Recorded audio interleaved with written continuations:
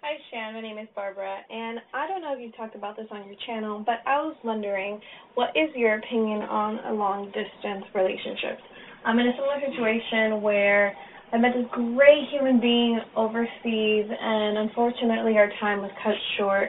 We've been talking since we've met, and it's going to be about a month, but I just can't help the fact that there is this underlying uncertainty because we haven't really set like a date to see each other, but we still really want to talk with each other because we enjoy each other's conversations and company. And I don't know if this is someone that could be like the one. And I know that there's always this magical fantasy behind meeting someone overseas.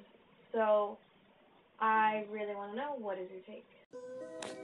Hi there, Barbara. What a great question on long distance love. This is one of those questions that's been beaten into death, like RIP this question, but we still keep asking it because it's very intriguing. So there's a million advice out there on what you should do in long distance relationships, and of course, technology has made this insurmountably simpler because you can FaceTime and you can Skype. You can get this essence of having a real partner. There's even sex toys that you can have that your partner can program remotely, or not program, but they can control remotely. So it gets the feeling of while you're sexting, or if you're doing sex Skyping, and of course if you're above age, but while you're doing that, that it can be your partner who's controlling the movement, which gives that same sense of satisfaction in a way, because you're doing something that's providing pleasure as opposed to just watching somebody give themselves pleasure. Nonetheless, I don't know if there's any good answer to this question other than, if it's good, what's the damn problem? Like, why do we have to look at every experience like, is this all or nothing, rather than this is really enjoyable in the moment. I'm enjoying the fantasy. I'm enjoying this time. I'm having the feelings that it's bringing up. Maybe the art that I'm creating as a result of this very powerful feeling is super beautiful, but I don't have certainty around it. And I was having this conversation with someone I was talking to on Skype today, that the whole idea of certainty is just one mass illusion. It's just this lie that we're all trying to get to. It's the North Pole, and we're going to show up and Santa Claus is not going to be there, because at any given moment we could explode. I could be having this call with you right now and I could experience an aneurysm, and that would be the end. That's not grim, that's just reality. Now, the probability of it happening is probably very slim. Nonetheless, there is no such thing as certainty. You're never going to know for sure. You have to take every moment as is, take it in stride. Now, I do suggest people who are in relationships that the probability of success is low and the actual engagement, the transaction itself, is not pleasurable, then why are you gambling on a perhaps that, again, is not even existent? So if you weren't enjoying it and you find yourself feeling sick, it's distracting you from other things, it's disallowing you from creating the kind of relationships that do serve you, then I would say ultimately, even if it is a good person, you guys don't live in the same continent, I assume. There's probably not plans on either one of your ends to make that massive move. And it can be very difficult to try to navigate that and to work on this idea that maybe we will or maybe we won't see each other again, not to have a concrete date in mind, even if you do have a date. So you see each other, and then what? It just, there's always going to be that and then what to it. So I would just say, as long as you're enjoying it, enjoy it. Find a way to do it in a healthy way that's not going to make you obsessive, clingy, and of course vice versa to each partner. But that brings out the best. And I think a relationship, that's the goal, is to really have a great experience, learn something new about yourself, and bring something new out of yourself. And if this can do that in a safe way that still prioritizes what's important to you in your real life right now, don't trip. Don't trip. Don't stress about what will or will not happen. But yeah, I absolutely ask that person what their style of love is. What is their love language? If it's physical touch, I may not try to make that a primary partnership, because you may find that it's not sustainable.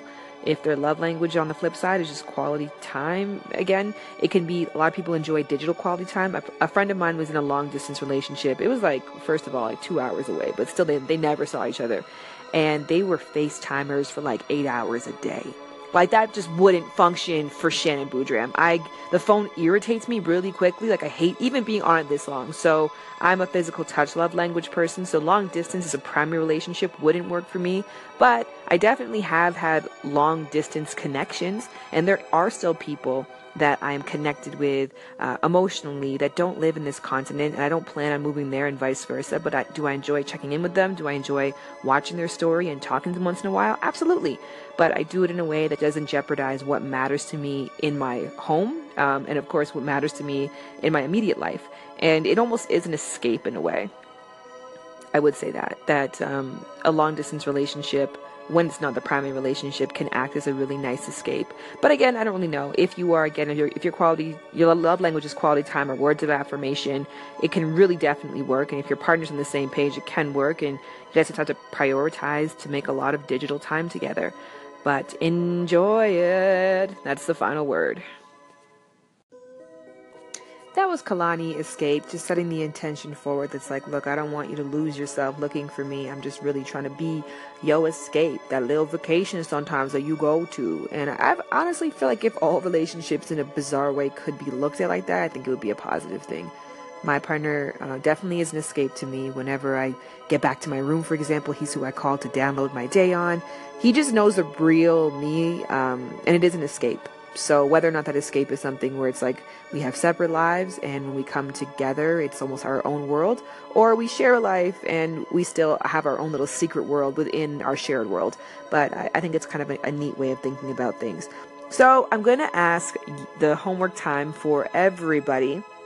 How did you manage a long distance relationship? I think we've all pretty much been in one, whether it's a long distance friendship or a long distance family relationship, but what was some successful tools that you use to manage a long distance relationship? I'm trying to help our caller out. So help her, help me, help her, and also help yourself in the process by talking out loud, which is very therapeutic. So again, what are your best tips for managing a successful long distance relationship? Hello, Sean Booty. What's up? Chris Dell here, co-host of Family Feud Sports on the Go Baller FFS station here on Anchor. Just wanted to say shout out to your station, and I love the just real talk that you're putting out. And I know it's a far way away from sports of what you're talking about, but I do really love your voice overall and just the kind of introspective and insights you're giving on this channel. And to be honest, I want to learn a little bit more and kind of open myself to maybe learning some things that I might never have thought of in the past, just from hearing someone like yourself. So awesome station, awesome content.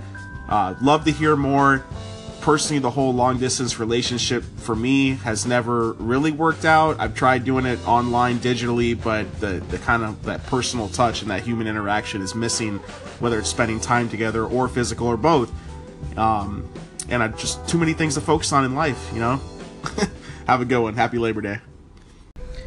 I think the key to long distance relationship is communication.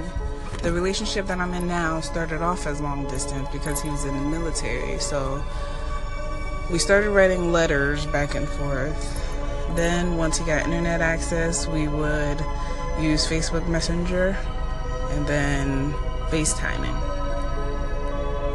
Even when we were in different time zones, we'd make sure we set aside a time to talk, and we would just talk about our day, talk about everything that was going on to keep each other updated. So as long as you're in it for the long haul, you just have to communicate with each other to make it work. Even though not seeing each other sucks, eventually you're gonna see each other, so it'll be fine. Just think about that. Hey Shan, this is Erica, and I just wanted to make a comment on the long distance relationship part of the conversation. I was in a long distance relationship for like 6 years, and I was in it for about 3.5 years before I met my partner in person, because I lived here in the US and he lived in Nigeria. But the best way for us to keep the relationship strong was making time to do the video chats, making time for the phone calls, and, you know, communicating on how we were going to communicate throughout the day. Until I met him.